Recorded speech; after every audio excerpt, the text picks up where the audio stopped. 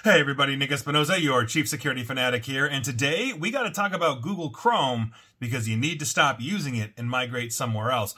Now, here's what's going on, and there's a couple of writers that are talking about this, but I thought there was a really good write-up in Ars Technica from Ron Amadeo, and so I'm cribbing from him, but I've got my own thoughts and notes on this. And here's what's going on. If you didn't know essentially where Google is going with Chrome, the web browser, the most popular and largest web browser on the planet, their invasive new ad platform, which is insanely called Privacy Sandbox, which it is anything but, as we're about to discuss, has now had a widespread rollout in Chrome updates as of yesterday, September 7th, 2023. Now, the feature tracks web pages you visit and basically generates a list of advertising topics that it will share with web pages whenever they ask, and it's built directly into your Chrome browser. Now, it's previously been called Flock or FLOC, and then they rebranded it Topics API, and despite a ton of opposition from absolutely everybody that is plugged into this, myself included, except obviously the advertisers of the world love it, Google owns Chrome and is one of the world's biggest advertising companies, so they pretty much just ram this down the throats of everybody, and it is now in production.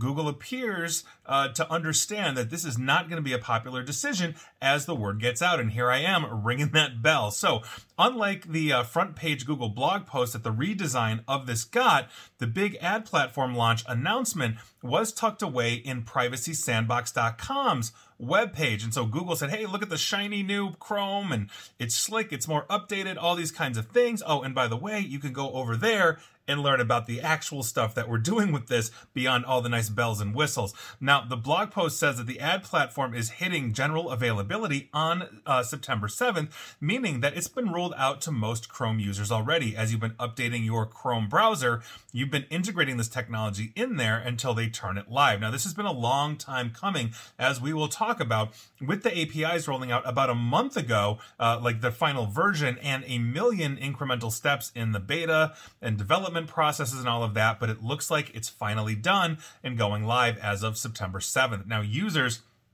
will see a pop-up when they start Chrome, and if you don't see it, you will see it soon, informing them that a quote-unquote ad privacy feature has been rolled out and enabled. Just straight up enabled, no opt-in. Now, a pop-up has been hitting users all week, and basically, if you look at the pop-up, all of Google's documentation about this feature feels like it was written, according to the author, on opposite day, with Google calling the browser-based advertising platform, quote, a significant step on the path towards a fundamentally more private web, end quote. Now, the argument here is that someday, not now, but someday, Google promises to turn off third-party tracking cookies in Chrome, and the new ad platform, which has some limitations, is better than the free-for-all that third-party cookies are. But here's the thing.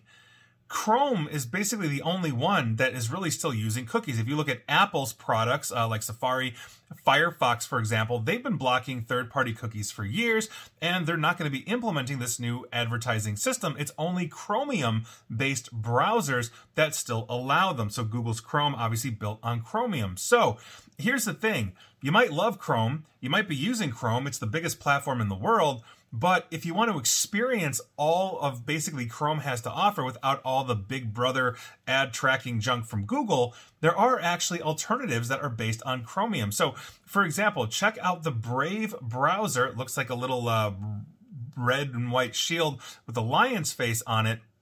At least it looks like a lion to me. They've actually been blocking iterations of Flock and Topics API since at least April of 2021, when Google really started experimenting with this. Brave also strips out cookies, trackers, all that kind of stuff, and it basically works with a lot of the different Chrome plugins. It has the Chrome feel and all that kind of stuff, and the development of it has been kept up rather well.